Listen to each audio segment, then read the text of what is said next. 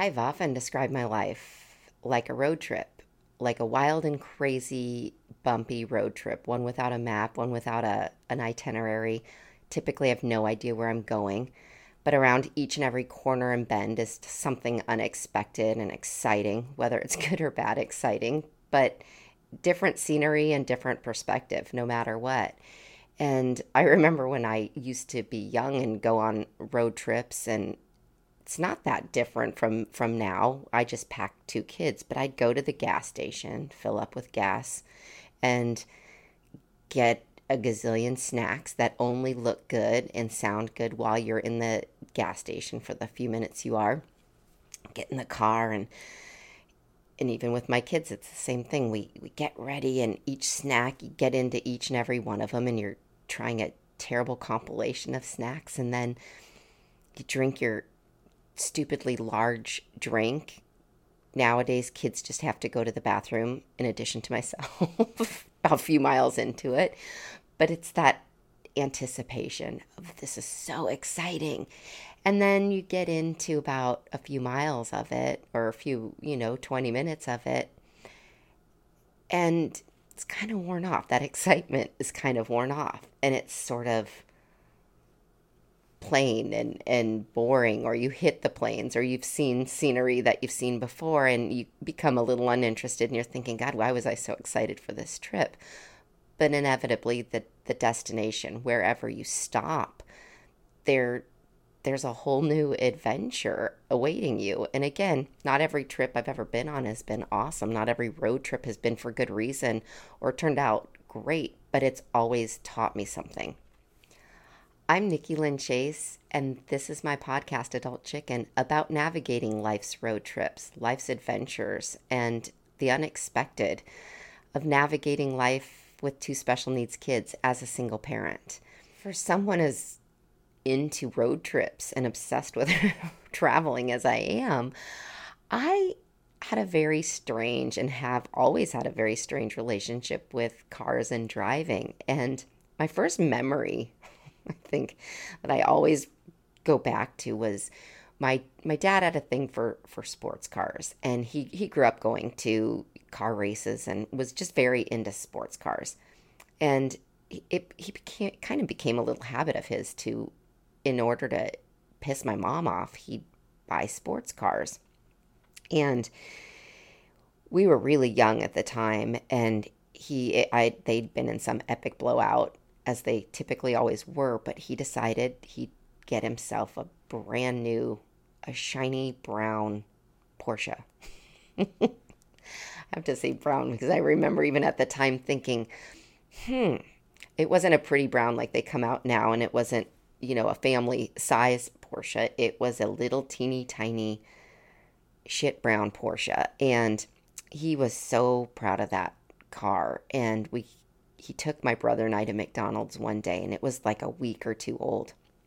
And of course, as my parents always did to me, Nikki, don't spill a thing in the car. I was just that kid. I always had to spill everything, ruin everything, just that person. And I got in the car with my orange McDonald's soda, and I spilled the whole entire thing all over the back seat of my dad's brand new sports car. And that was one of the times I was most afraid of my dad. Well, it might have something to do with the fact that when my brother turned 16, my dad says he wanted to make my mom mad again. They had just gone through a very sort of contentious divorce, and he bought my brother a sports car, and it was cute. I mean, it was old and it didn't work awesome, but it was cool, where he was 16 years old, and it was really awesome. It's a little tiny old MGB convertible. And then when I turned 16, and it was getting close, I'm like, oh my God, I wonder what kind of car I'm going to get. I bet it's something amazing. It's going to be great. And I remember at the time, of course, newspapers were a thing, and I'd circle all the different cars that were used cars in the newspaper. And I always imagined I'd walk out and there'd be a big, huge bow on a car. And my parents were divorced, and I knew the backstory that my dad had done that to make my mom mad. So I was kind of like, "Ooh, I wonder how we're gonna make my mom mad. I wonder what kind of car I'm gonna get." And I would leave the newspapers, out for my mom because I thought maybe it was gonna be her getting him back. And 16th birthday rolls around, and my mom kind of looks at me like I was an idiot for anticipating that I too was gonna get a car. And she said, I'm going to let you have the station wagon, which was also brown. And the station wagon didn't work. By the time I was 16, we'd had it for umpteen million years, and it barely drove, and it had so many miles on it, and it was also shit brown. And she said, and I'm going to give you a really good deal. I'm not going to charge you interest. Again, if you heard the podcast Gorillas in the Colorado Mist, you'll know my relationship with my mother, but she was such a jerk. And she said she would allow me to make payments on the thing. And I guarantee there was no payment that was owed on that car. And I knew for a fact it would cost me gazillions of dollars to fix if and when I wrecked it. But I was getting a car, and that's really all that mattered. I had transportation. So I inherit the family shit brown station wagon, and I'm making my payments on that. And it was when it came time to take the actual driver's license, and it's a stick shift, so I had learned on a stick, and I'd never driven an automatic before. But I had heard rumor that they tested, or they would dock you points for riding the clutch. And I thought, ooh, I know I'm a really good driver with this stick shift, but I'm just going to I don't want to take my chances, and I'm going to borrow my friend's automatic. Well, I'd never driven one in my entire life. And her car is much nicer than mine, and it's fancier. It's got 2 speedometers, I guess, if you will, and one's miles per hour and one's RPMs. And I don't know the difference. My car only had miles per hour.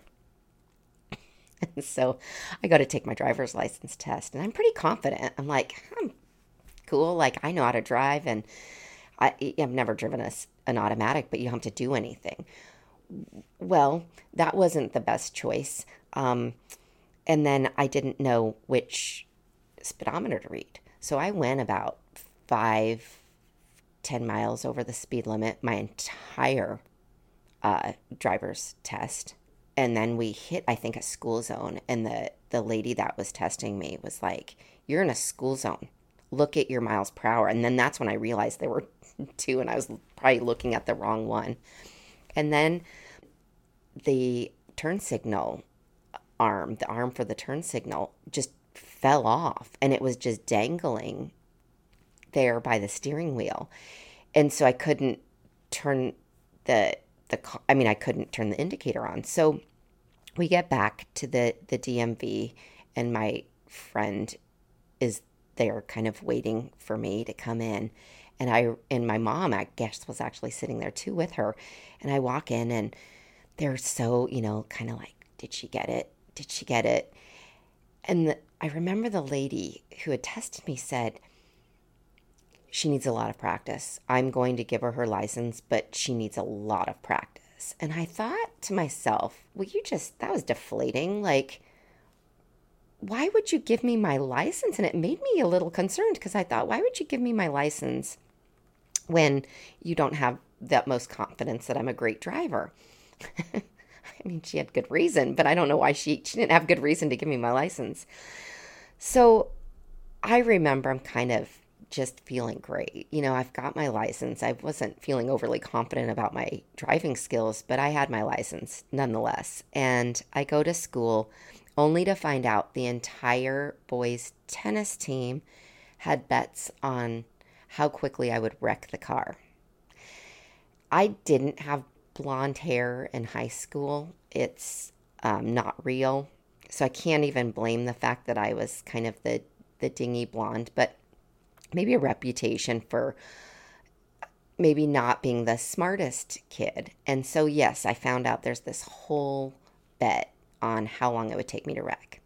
And whoever bet on about a week was absolutely the winner. And I was backing out of the same friend whose car I borrowed for my driving test, and I was backing out of her driveway, and I had a bad habit of not remembering to look behind me, and I took that old Volvo beat up station wagon and just backed right into her tree. And it was a big tree.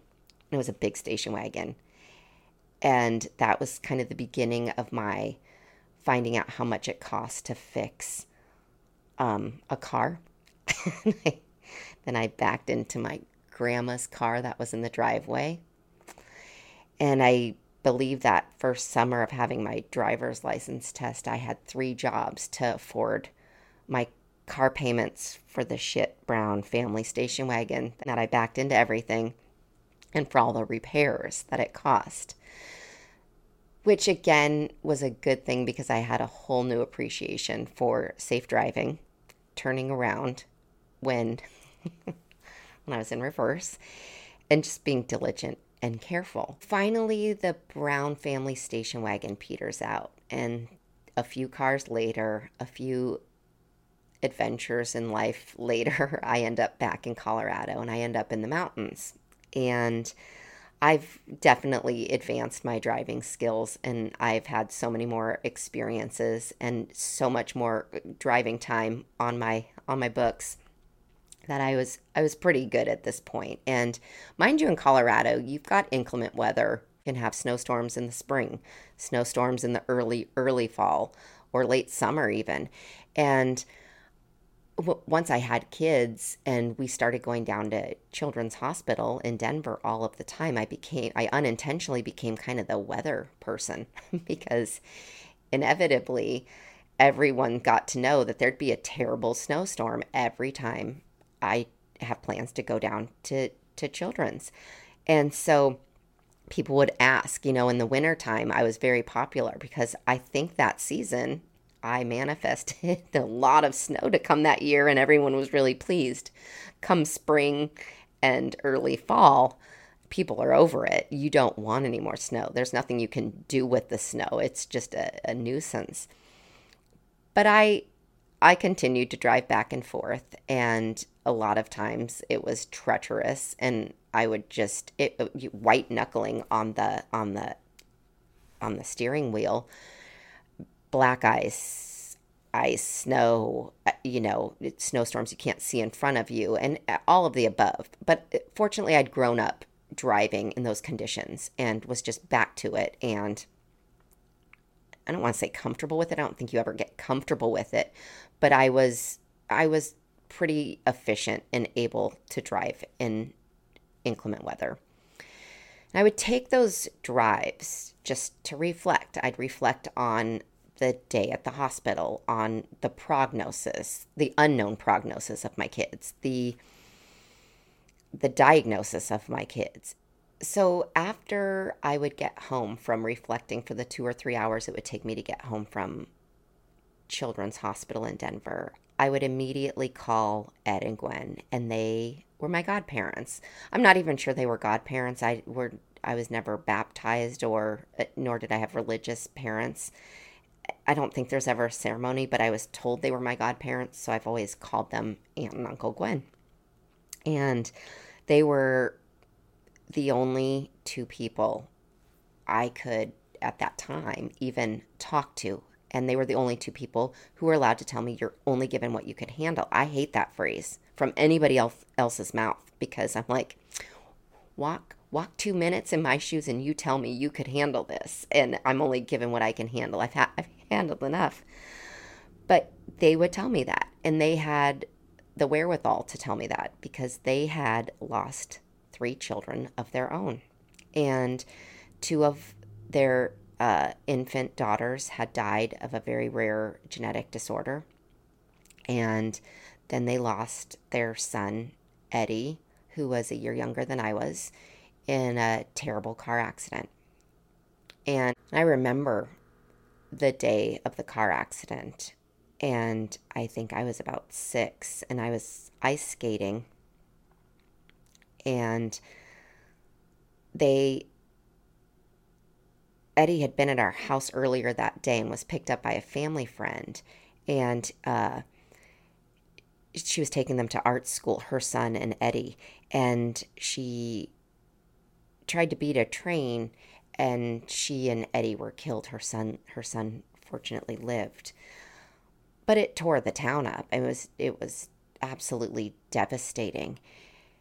And I don't think that story of that car accident, or just the vivid memory of that particular day in my life, I never left me. And so knowing, I don't know. I don't know what they went through, but imagining it and them telling me on the phone, you're only given what you could handle. Again, their circumstances gave me the wherewithal to say, you're the ones that are allowed to say that to me because I know you get it.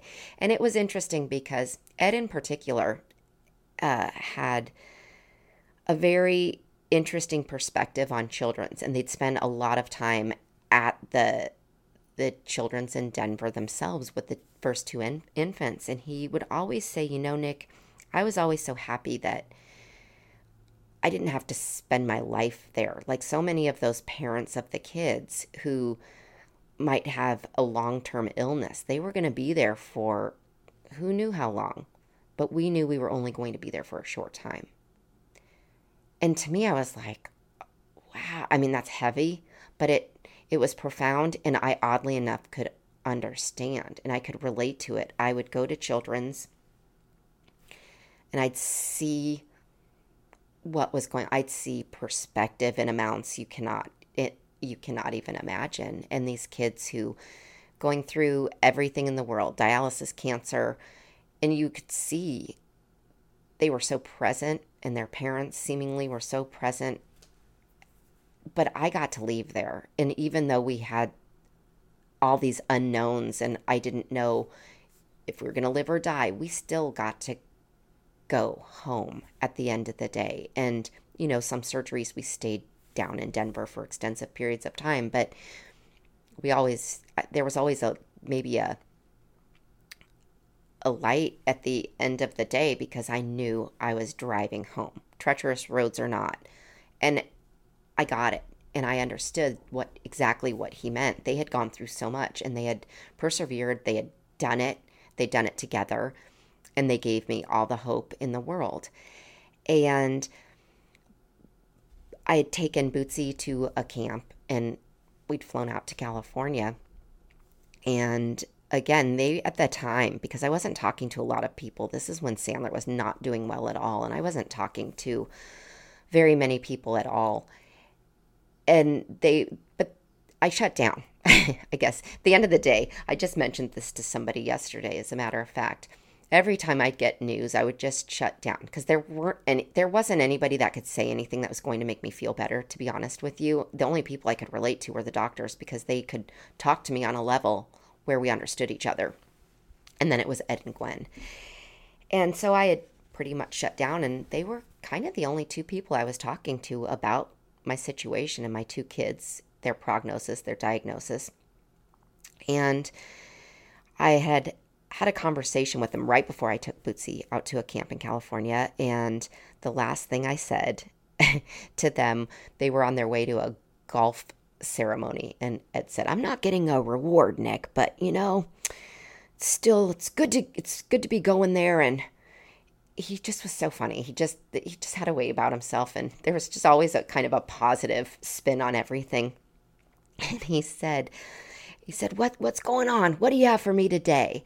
And I said, you know what? I've figured out what I'm supposed to do with all of this stuff, meaning my two kids and there being these anomalies and all of this crap I'm going through. And I'm going to write a book, and I'm going to help people, and I'm going to write a book, and I'm going to call it What to Expect When You're Not Expecting, because every day I'm not expecting the news I'm getting, and I just want to help people that go through this crazy. And he said, Bingo was his name-o. You got it. And he was so excited. And we kind of had this little celebration on the phone. You know, Gwen could hear, she was on speaker. And so they were going to go not accept the award he wasn't going to get for his golf tournament. And I was going to write this book. You know, I was going to write a book and inspire the world to just embrace their circumstances with sick or special needs children. And I took Bootsy out to California and dropped her off at a camp. And I got to a friend's house where I was staying, and I had Sandler, and I had all these missed calls from their daughter and my mom. And I was happy to ignore my mom's calls, but I knew something was wrong. And Ed and Gwen had been driving home from a wedding in the mountains, and they were hit head on and both died instantly in a car accident. And after that, I really took that you're only given what you can handle. And I just kept reminding myself, you are only given what you can handle. And those people handled the death of 3 children. And they had three other children. They adopted 2 twin boys that were my brother's age, and their daughter is younger than I am. And I thought, Nikki, if they can get through everything, you can get through this, meaning their death. And they've always been with me. And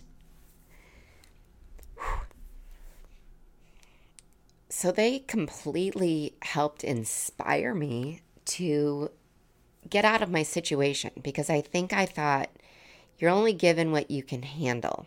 And when things were getting tumultuous and scary at home and Sandler wasn't doing well, I thought, you can't handle anymore. You've got to go. And it was their daughter who was in Tacoma, Washington, and that's why we inevitably ended up in Tacoma. And actually, Gwen's brother and sister-in-law lived there as well. And so we get to Tacoma, and they were my family. Ed and Gwen were my family, and then they were gone. And so I kind of clinged on to who was in their family, and they were so extremely helpful, and they were there, and they were in another state that was an unexpected state for me to take the kids. Then, of course, we didn't have a car because when we relocated, we left everything behind, so we didn't have a car. And we also didn't have any money, because when I left everything behind, I left my job, there was no income, there was nothing, and I realized we could do without a car. I realized I was only going to be given what I could handle. I can't even tell you how many times I've told myself that, and also cursed myself out for saying it, because sometimes it doesn't seem like I can handle anymore. So we go 6 years without a car, and once it was time for Bootsy to go into junior high school, it was time to get a car, and we needed a car. Our radius of places we needed to go was growing. We needed transportation, and they didn't fit in a bike cart anymore, so I couldn't ride them around with the bike and the bike cart. And we got a car, and we had a car for the first time in 6 years. And there was nothing about that car I took for granted. It was incredible. The first thing I did was I went to every drive-through I could get to, because it had been so long since I'd gone through drive-throughs. Sometimes I'd even order a coffee and then go back around for the next item, because I just wanted to keep driving through drive-throughs because I could. And one of the first things I did after getting the car was take the kids on a road trip, which turned out like every other road trip. Super excited, ambitions of going all the way to the state of Washington. We get about maybe 2 hours into it, and I'm like, maybe we'll just go to Oregon. We get to Northern California. I'm like, I think we're going to turn around here. Oh my God, how long until we get home? Oh my God, I'll never do this again. Holy cow, this is awful. And reflecting on it, right? One of the greatest experiences ever. Crazy, weird. There were not fun times. There were exciting times and fun times. But it was an experience and it was a learning experience. I learned not to take my kids on a road trip for a really long time. And then I took them car camping. We had something we set a tent up, but we slept in the car. We could all fit in it. And it was amazing. And I never took a single moment of having wheels again for granted. And 2018 shows up and it turns into just the weirdest year. And I guess we'd had the car about 2 years at this point. And we get the car. And it's a weird year. I mean, everything's going wonky. There was so much intense crap happening. And that was the year my mom died. And I always kind of do my reboot. My New Year's is on my birthday. I always say August. August is going to be the redo, the reset, reboot, if you will. And on August 16th, my friend from Washington was coming with her grandson, and we picked them up at the airport. And it was a really weird day because we picked them up and they got in the car. And so there were 3 kids in the back, my 2, and it's my birthday. So I'm excited. I've always really gotten excited for my birthday. I think it's just always going to be something that it never ends up being. But this particular day, I had friends coming in. We were at the airport. We were picking them up. It was happening. And I'd gone to a drive-through before. I picked them up, of course, to get my coffee at McDonald's. And so I've got my coffee. I'm sure I usually have about 3 different beverages in the morning: coffee, Diet Coke, and a water. But anyway, I've got my coffee, and that's all that matters. And then we picked them up. Next best thing to coffee is great friends, and you're ready to celebrate your birthday. And it's about 9 o'clock in the morning. And I remember saying to this friend of mine, I said, God, I think it's really going to be hard for you to go home. And I had this feeling, and I can't really ever put into words what I felt like. I couldn't describe it. We didn't have the music on. It was a very almost spiritual feeling, if you will, a very just intense, crazy, like it was going to be a life-changing trip. And we're leaving sort of the area where the airport is. And the last thing I remember is I see a green truck, like an old beat up green truck in the intersection. And the next thing I know, we're all upside down, like a family of opossums. And again, there's no words to describe what that was. My first instinct was, is everybody okay? Is everybody okay? And everybody was. We had been T-boned and flipped upside down, and we were smashed in the car. And everybody sort of was accounted for and was still talking. But the hot coffee, it was warm at this point. The warm coffee had spilled everywhere. So I think we've all got blood all over us. But it's coffee. And then I realize no one's bleeding. And I have to figure out, because we're upside down with seatbelts on, what's the next step? But you're not thinking. I'm not like, well, now what should I do next?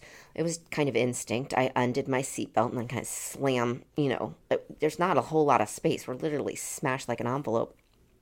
And instantly, first responders are there. And I know Jaws of Life showed up. I honestly can't remember if they were pulling us out. All of us, there was so much chaos and commotion, and first responders are there. And I get out, and I remember the calm. I go to the police, and I knew the kids were all physically okay. And I said, please, let's, we're, we're all a little special here. And if you could just, I just put this face on me, like, everything's fine. We are all okay. And we were. And that was incredible. And the best way I can explain it is there were like, I think for the first time, I'm like, holy angels in my world. And oh my God, Ed and Gwen are here. Like, they are here. And they were just in charge of making sure we all make it out alive. And I put those kids, I asked the firemen, like, instantly, I was like, distraction. Get these kids' mind off of whatever that was that just happened. And I remember I took my phone out and I said, just, can you put them on top of the fire truck, please? And they gave them fire hats, and all three of those kids were up on the fire truck. And I just got my camera out and I took pictures of them like, well, isn't this wasn't maybe supposed to happen, but isn't this exciting, kids? And of course, everyone's so out of it. I mean, because you're just an element of shock. And I called one of my really good friends. I called her husband. And he would constantly, after the accident, he would constantly tell people the story because I had this crazy, weird calm in my voice where I called him up and I said, hi, Kenny, we've been in a terrible accident. If you could, we are at such and such an intersection. If you could come get us, that would be great. And he pulls up. He was there immediately. I always say it was like a little knight in a shiny truck. Not shiny armor, but a shiny truck. And he shows up. And the car is smashed. No one thought anyone was getting out of that accident alive. I think every one of the first responders, I remember them saying they couldn't believe anybody lived through it, let alone all five of us. Bootsy was the only one that had like a physical injury. She had I think it was probably a burn from the airbags. But oh my God. State of shock for probably a solid month, and just walking through life, just all I could really do was just make sure we woke up, we got up, and we made it to bed alive. I will never get over that car accident. I'll never get over that experience, but I think it was a defining moment in that it made me realize that something so terrible, tragic, and tumultuous could also be such a gift. It made me realize how protected we are, myself and my kids, and everybody in that car that day, and that everybody got out safe and sound. And shockingly, no one was injured. And to go through something like that is, of course, life-changing. But to have had the experience to look back on two of the most important people in my life and to know that they'd gone through such tragic events with three of their kids, one who did pass away in a car accident, and then them themselves pass away in a car accident. I think for me, of course, I'll have moments that I don't appreciate in life, and I'll complain. I'm human. I will have moments. But I think for the most part, going through something like that and having had people in my life the way they were really has taught me to appreciate every second, every breath you get to take, and never take any of it for granted. And the perspective and the gifts that something that terrible brings to you is profound, and it's indescribable. But I do appreciate that experience, and I appreciate that I had the gift of Ed and Gwen sort of coaching me through that, even though It was from somewhere else, and it was a very, very strong and defining moment in I think all of our lives. Now, of course, this special edition is dedicated to Ed and Gwen, and it's one of my favorite stories about little Eddie, their son, the 5-year-old who was killed in the car accident. And they were the biggest family people. They were the parents I wanted to be my parents more than anything. They did all of the cool stuff. They were beautiful people inside and out. They were absolutely amazing. And they knew how to have fun, and they did everything. The family was everything, and they did everything with their family. And I always pretended I was part of their family. And fortunately, they let me pretend I was part of their family. But the one thing they would always do is take us to fishing troughs. And what I loved about Ed in particular was that he wanted everyone's day to be successful. And so you weren't not going to have a successful fishing day at a fishing trough, because you can't not catch a fish. No matter how bad or good or young or old you are, you're going to catch a fish. And poor fish, they have nowhere to go.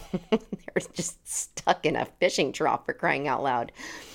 And one of my favorite stories to ever hear, and they could tell me a million times, it would never get old, was they had taken Eddie to the fishing trough that they would always take us to. And cutest kid in the world, he had this white hair. He was a total towhead, and I remember him always wearing an ivory fisherman cable knit sweater and like high water jeans. And they took him, and of course, like every successful fishing trip with Uncle Ed, you caught a fish. And he caught a fish, and he had no idea that that fish was attached to the fishing line, and he had put the fishing pole on his shoulder. And he looked behind him, and there was the fish. And he thought that fish was chasing him. And he took off running. And he was terrified. And he was crying and bawling. And he had no idea that the fish was just attached to the fishing pole. And of course, he wasn't dropping the fishing pole. He was holding on to it for dear life, having no idea he was bringing the fish with him. And as funny as the story is, my favorite part of it was listening to them tell it and just how they'd light up and thinking, what an incredible attribute in that these are your memories. And it's very true. And I think with that car accident and with all of the horrible events of our lives, you don't remember the bad stuff as much as you do the good stuff and the great and funny and awesome memories. In fact, I think a lot of the annoying things about kids are what you miss if they're not around, or I know with my kids, the second I'll complain about them being in my space and being around me, and then the second they're not, I'm almost not comfortable with not hearing mommy every 5 seconds. And I think for them, that's how they kept their kids' memories alive. And I'm sure they grieved and mourned, and they did it in the appropriate company and amongst the two of them and with themselves. But what they held on to, and it was so genuine, was all of the good times and every moment they had with all of their children. Please tune in next week for Triple A, episode number 7. It is not about AAA, the towing company, because this subject has been tumultuous car accidents. It is about acting, alcohol, and anxiety. Gosh, the unexpected events that could bring up, right? Please like, follow, share, subscribe. You can find me on YouTube, Adult Chicken. You can find me also on Spotify, Adult Chicken. Also, Apple Podcasts, Adult Chicken. And Instagram, adult_chicken, as well as TikTok, adult_chicken.